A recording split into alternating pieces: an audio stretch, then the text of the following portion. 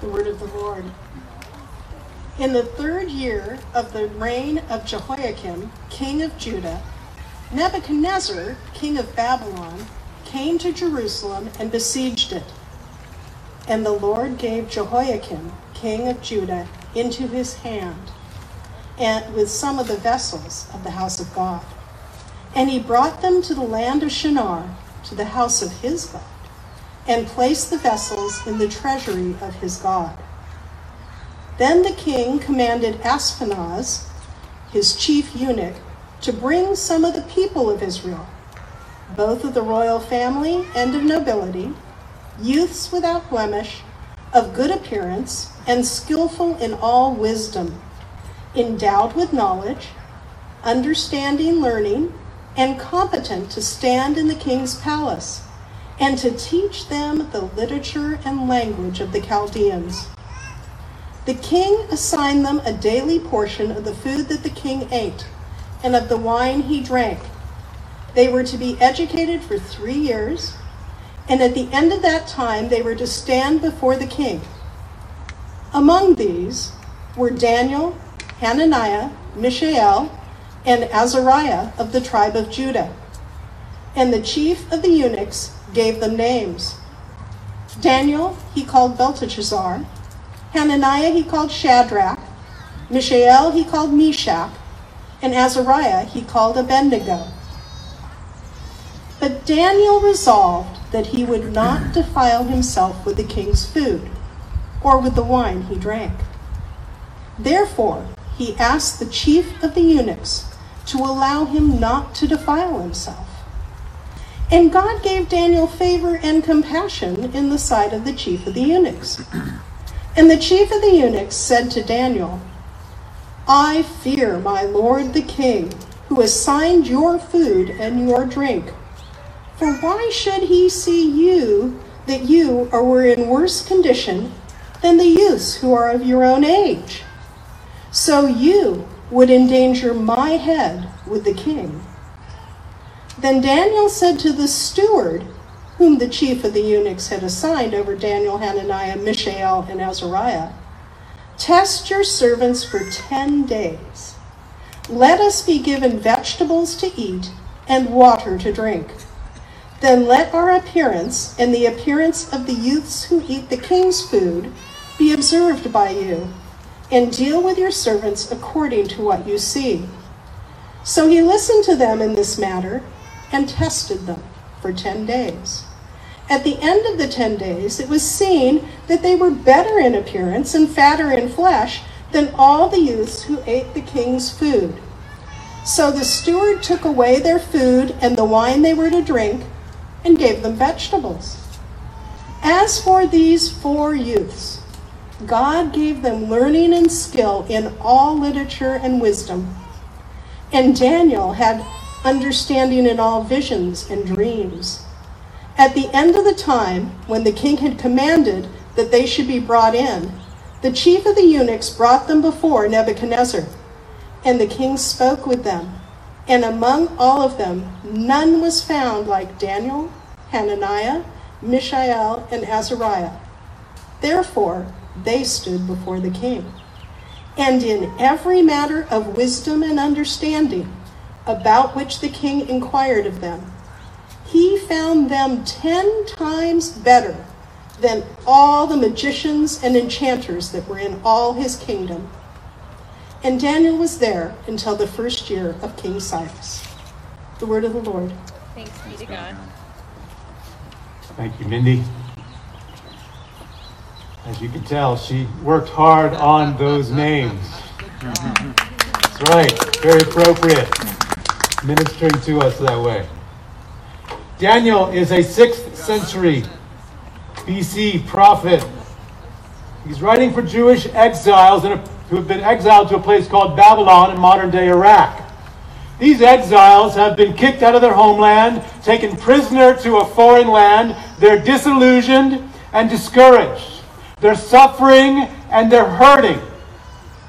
And instead of preaching to them as a prophet would normally do, Daniel provides stories and visions. That's the structure of this book. First half stories, second half visions we're beginning to have with these famous stories. Kids, you are probably familiar with these stories, are you not? Daniel's friends in the fiery furnace, the handwriting on the wall, Daniel in the lion's den. You probably know these stories. So kids, by way of introduction to Daniel, let's ask, why stories? Why stories for a suffering people? Why? Well, think about the power of story. A pastor named Walter Wangerin writes about a woman in his church whose son had destroyed his mind with drug use and was now in prison. The mother asked Wangerin if he would visit her son, and he did. But when Wangerin arrived, he met a man who was completely catatonic, unable to have the simplest of conversations. And he thought, I can't have a rational conversation with this man. What will I do? And then he thought to himself, I know. I'll tell him one of the gospel stories in the Bible. Week after week, Wangerin returned to the prison and read this man a story from Scripture. Eventually the man was moved to another facility and they lost touch. And then one day the phone rang in the church office. It was the operator at the prison where this man had been transferred. She asked Wangerin, could you take a few minutes and talk with this man? Wangerin replied, can he talk? You mean he can talk? She replied, yes, he can. He said, put him on. And Wangerin heard, would you tell me a story? Would you please tell me another story? That's the power of story. Life is like that situation for these exiles. Life is like that. They're imprisoned, in effect, taken captive.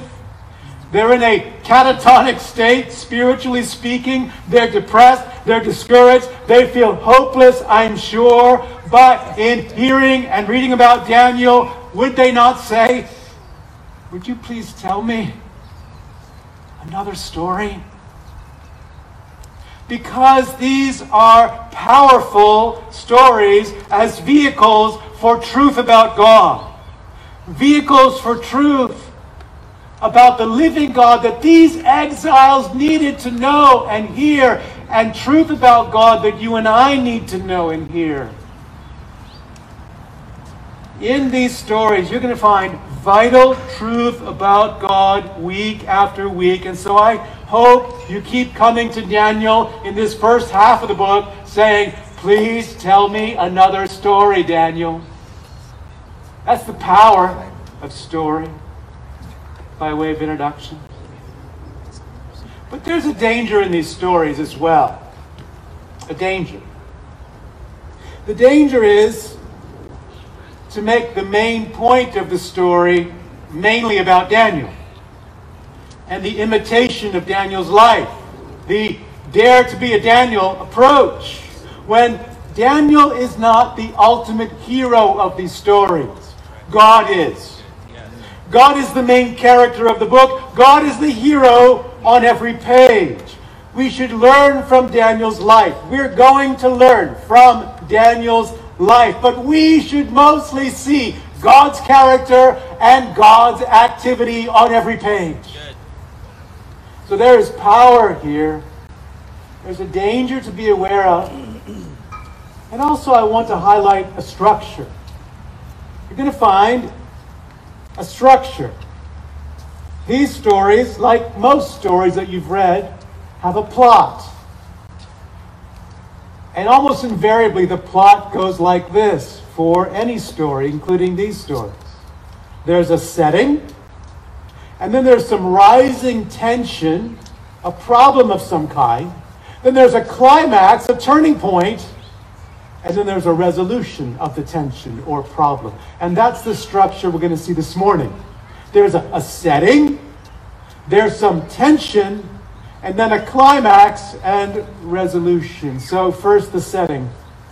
Let's call it exiles in a foreign land. First, the setting. Exiles in a foreign land.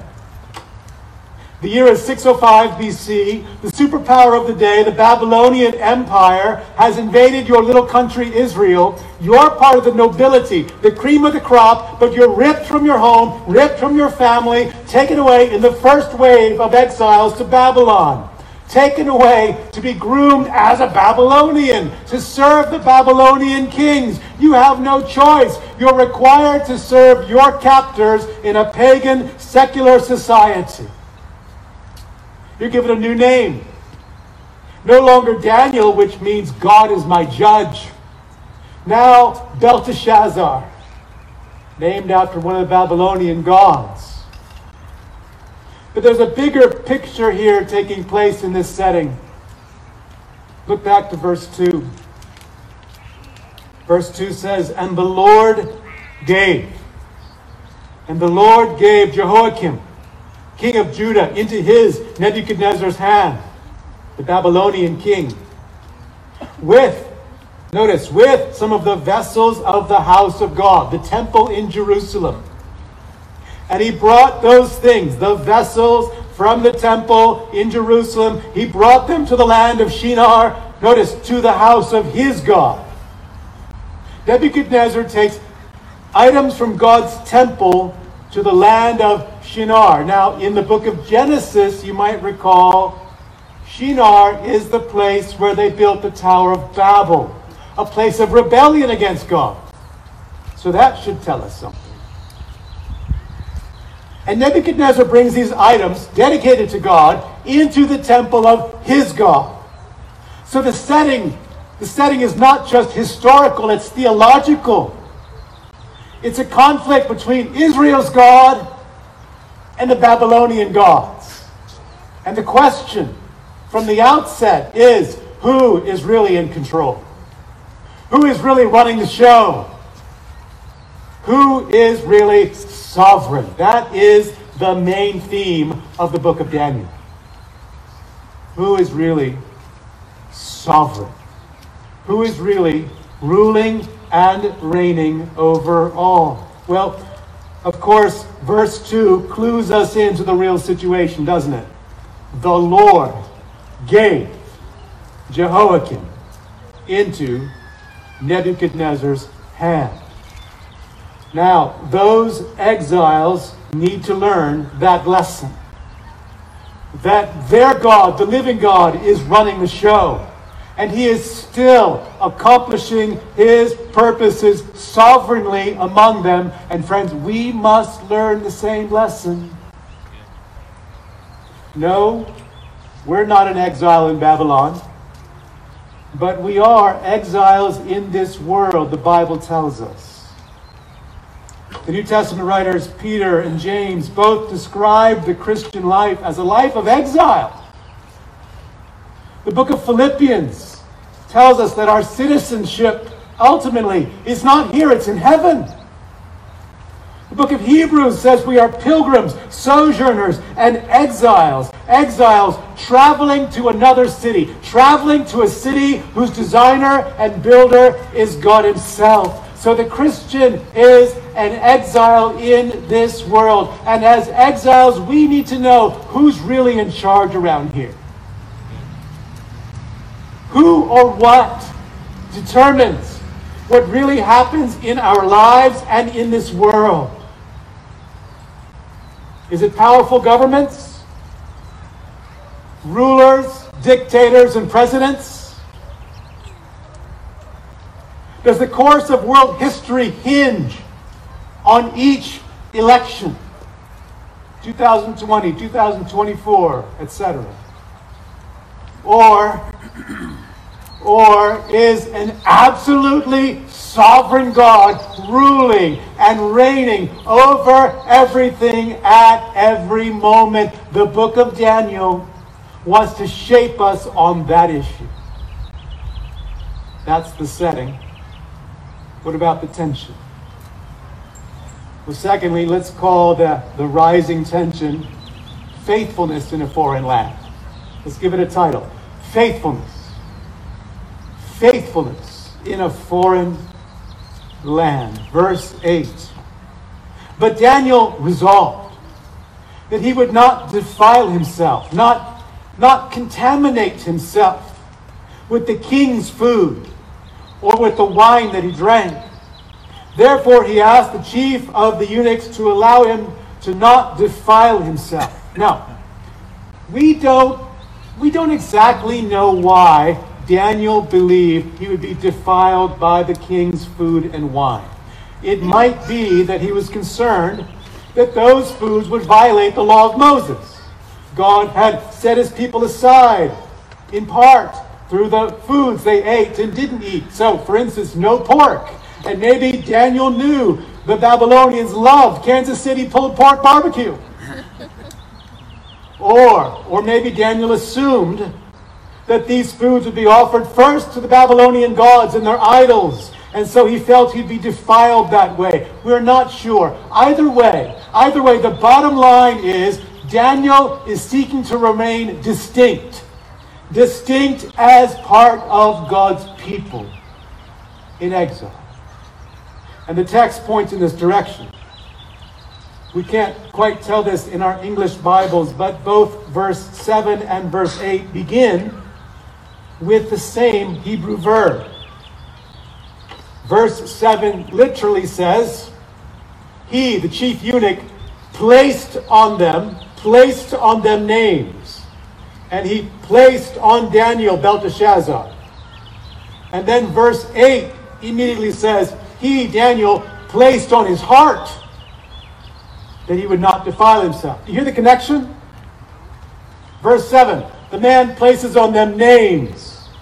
In response, Daniel places on his heart, I'm not going to eat this food. In other words, you can change my name. I will not let you change my identity. You can take my name. You will not touch my distinctness as one of God's people. In other words, a line had to be drawn somewhere. Daniel draws it with the food and asks not to be allowed to eat the king's food. It is a risky move. This is dangerous. But we read in verse 9, God gave Daniel favor and compassion. And with favor and compassion from God, Daniel approaches the steward who has been directly assigned to them, verse 12, and says, I've got an idea. Test your servants for 10 days. Let us be given vegetables to eat and water to drink. And then let our appearance and the appearance of the youths who eat the king's food be observed by you. Do a comparison. And deal with your servants according to what you see. And the steward agrees to this little test.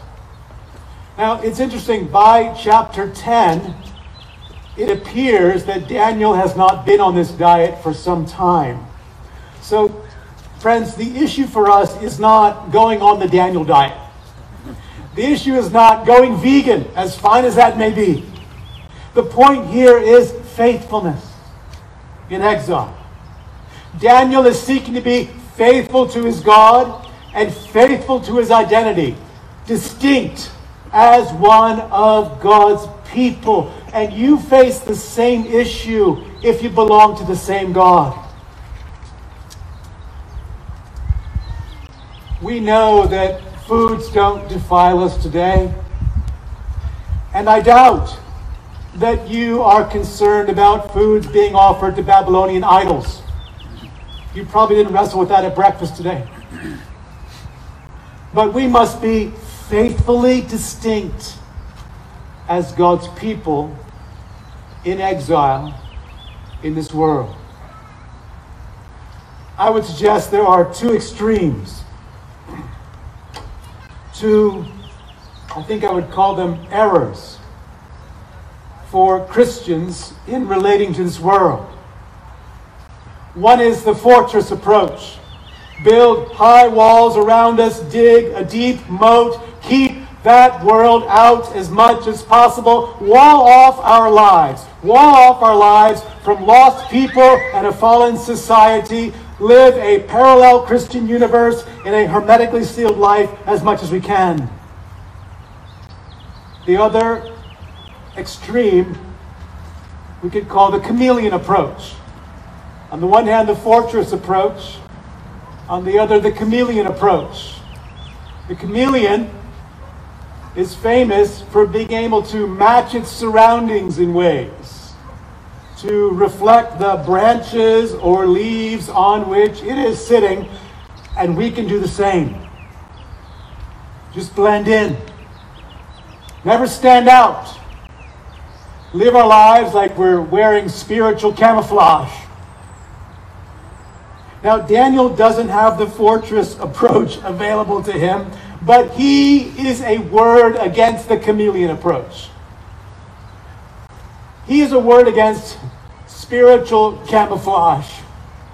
Daniel reminds us of Jesus' word that his disciples are in this world, not of this world, not belonging to this world. I think the New Testament equivalent of Daniel 1 might be found in 1 John chapter 2 when he says, do not love the world, a world opposed to God, a world hostile to God. So ask yourself, would those who know you well say, you're in this world, but clearly not wedded to this world's values and priorities? Would those who know you well say, you are faithfully distinct in this world? That you're faithfully distinct in how you live, in your lifestyle, the ethical decisions you make, the ethics you embrace? Would they say your life, your ethics are defined more by popular culture, a fear of being canceled, by the winds and waves of preference, or by what the living God says? Would those who know you well say you're distinct, faithfully distinct in this world, or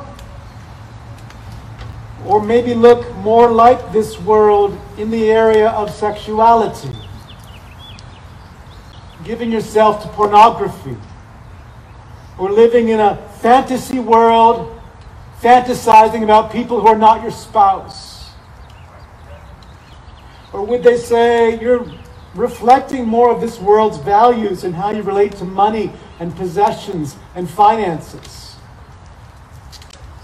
Would they, if they were honest with you, say, it seems like you're pretty much in love with money and primarily devoted to your stuff, and you feel good about yourself because of what you have, and you look down on others because of what they don't have?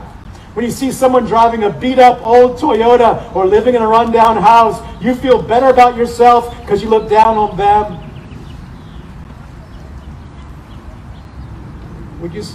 Would they say, you're faithfully distinct,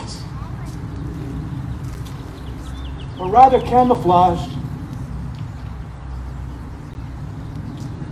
You know, teenagers, young people, I just had you especially in mind this week, because these can be big temptations for you and for all of us. To be a camouflage Christian, to be a chameleon disciple, just blending in. And Daniel chapter 1 is asking you, God is asking you, will you be faithfully distinct as an exile in this world? One who says no to this world's values and this world's priorities as a yes to God. That's how Eugene Peterson describes repentance. I think it's helpful. Repentance, he said, is a no that is a yes to God. I want to ask you, teenagers, young people, is there a no you need to say to this world as a yes to God right now? That's the tension.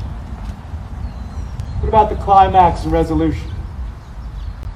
Thirdly, let's call it a faithful God in a foreign land. A faithful God, thirdly, in a foreign land.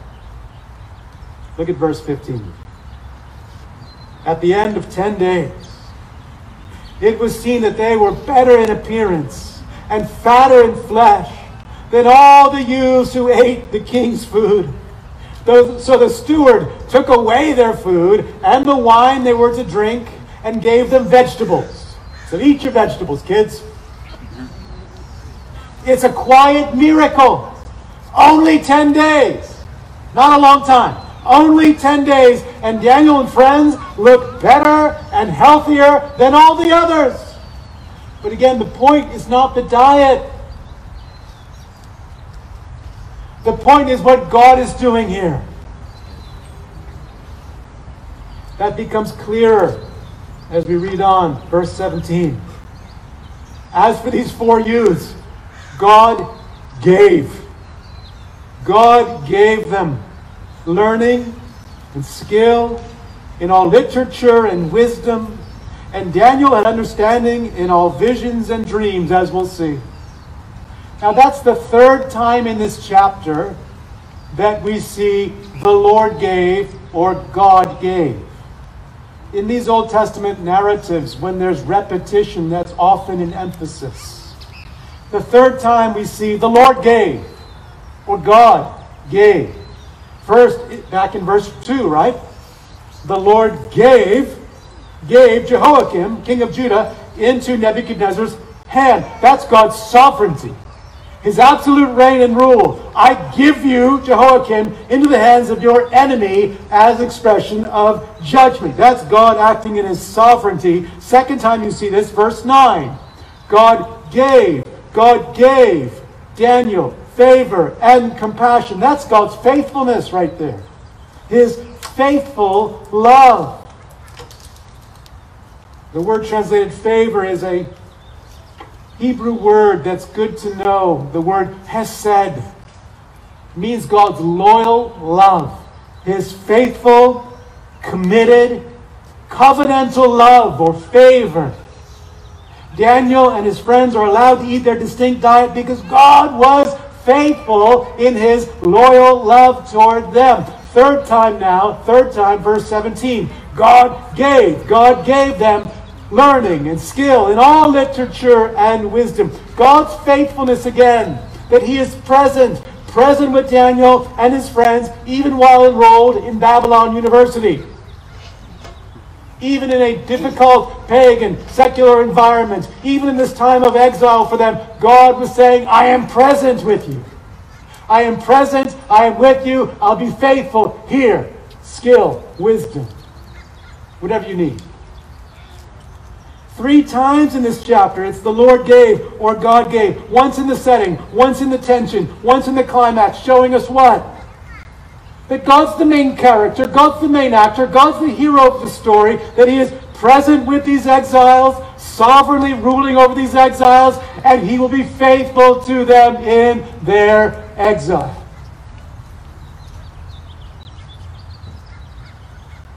And Daniel would serve these Babylonian kings for the rest of his life. He never goes home. Even after the Persians conquer the Babylonians in 539, he served these kings well. Look at verse 20.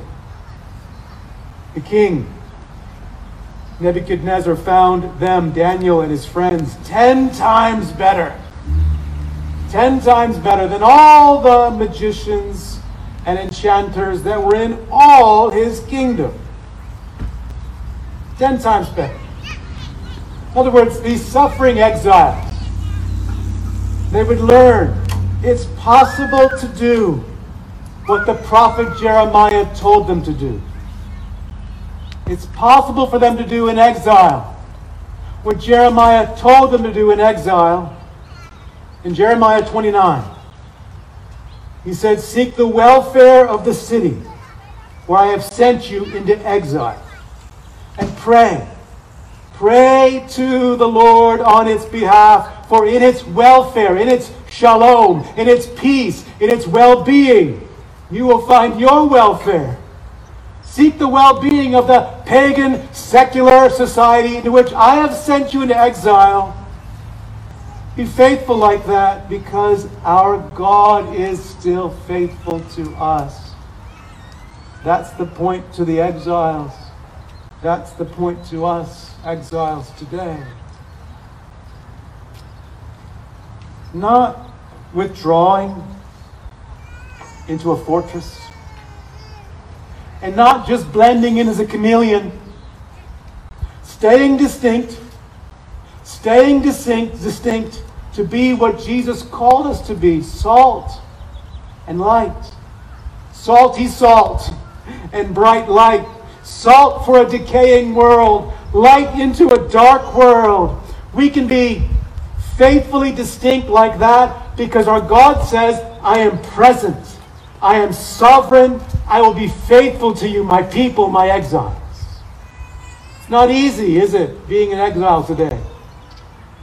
Secular society does not applaud you. The world, the flesh, and the devil are arrayed against us. But our God, listen, our God will be faithful to meet us and help us. That's the point.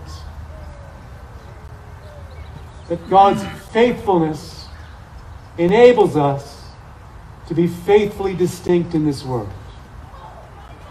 Or maybe better yet, God's faithfulness in Christ enables us to be faithfully distinct in this world. I like how that sounds. So I'm going to say it one more time.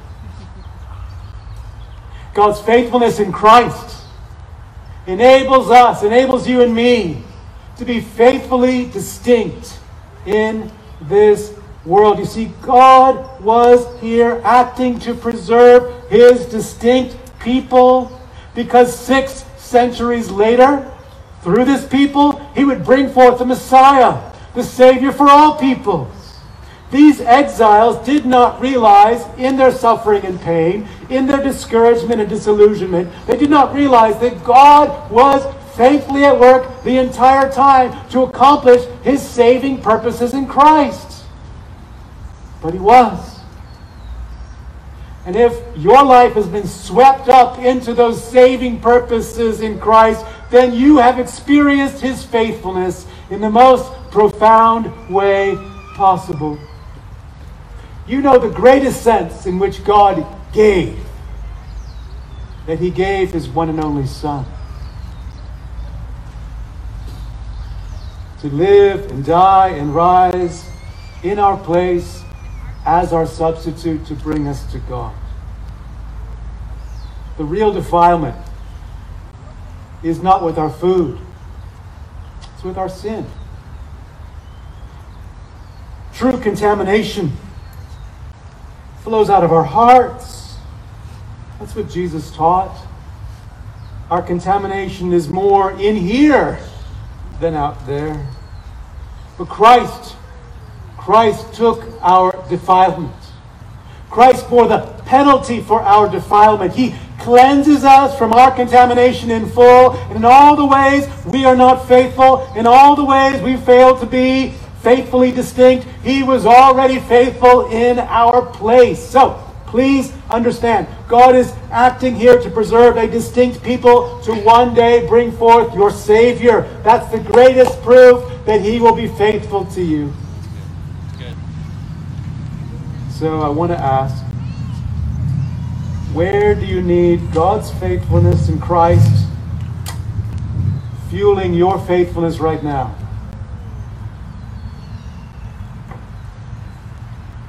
Where do you need to believe that he is present like this and sovereign like this?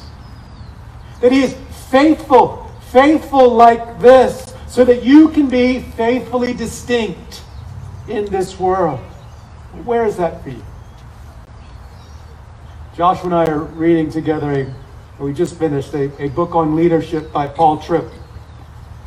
And he mentions in the final chapter that we can be presence amnesiacs. presence amnesiacs. He was saying we forget. We forget that God is present, that He's ruling over all and will be faithful to us in Christ. We forget that. We are presence amnesiacs. Where are you forgetting like that? And need to remember right now, He's present. Be faithful. So you can be faithfully distinct. Maybe it's a pattern of sin you want to indulge. Isn't a present and faithful God far more satisfying? Psalm 16. You make known to me the path of life. In your presence there is fullness of joy. At your right hand are pleasures forevermore. That's who He is for you right now in Christ. Present, sovereign, and will be faithful to you so that you can be faithfully distinct in this world. Or think about our sexuality. You don't need the fake intimacy of pornography. You don't need to live in a fantasy world about someone who's not your spouse. He is with you and faithful to you and has grace to meet you in every time of need, including that one. Grace to help you live faithfully distinct unto Him in that area too. Or think about that temptation we face to love money. Romans 8 tells us He did not spare His own Son, but gave Him up for us all. How will He not with Him graciously give us all things? He will provide all you need for life and godliness. So you can trust Him, not your money. You can trust Him to live a distinct life in that realm until He brings you home.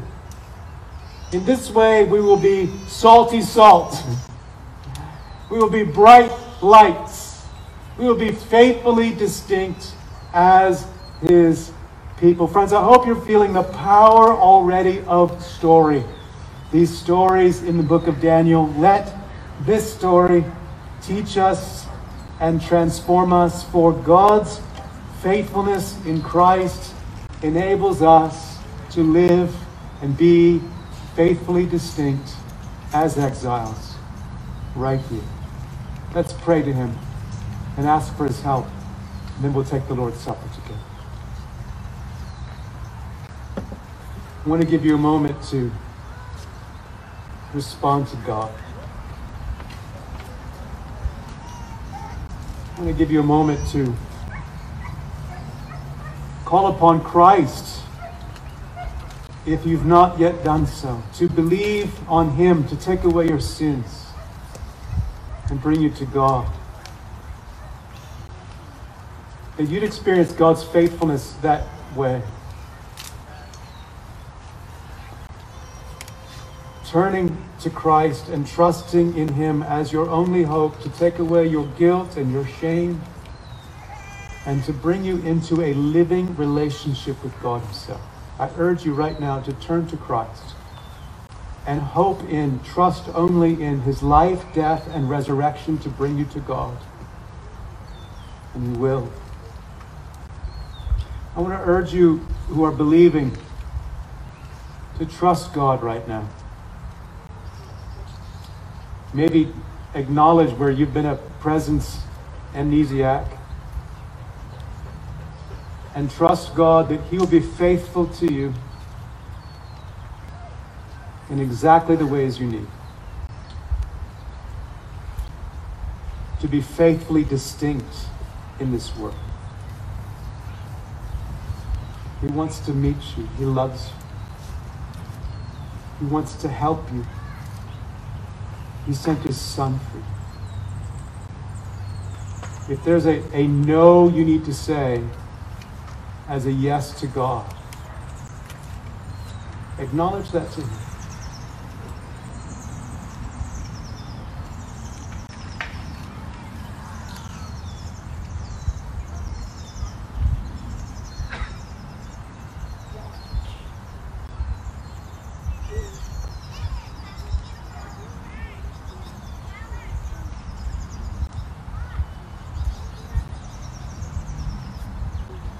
Father, Son, and Holy Spirit, thank you for what may be a familiar yet profound story.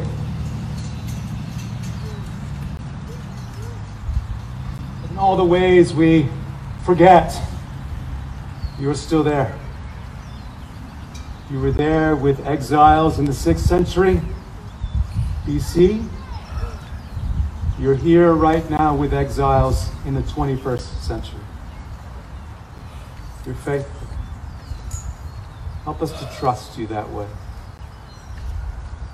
That you are all we need. And will meet us in every way we need. For life and godliness. We thank you for this. In Jesus' name. Amen.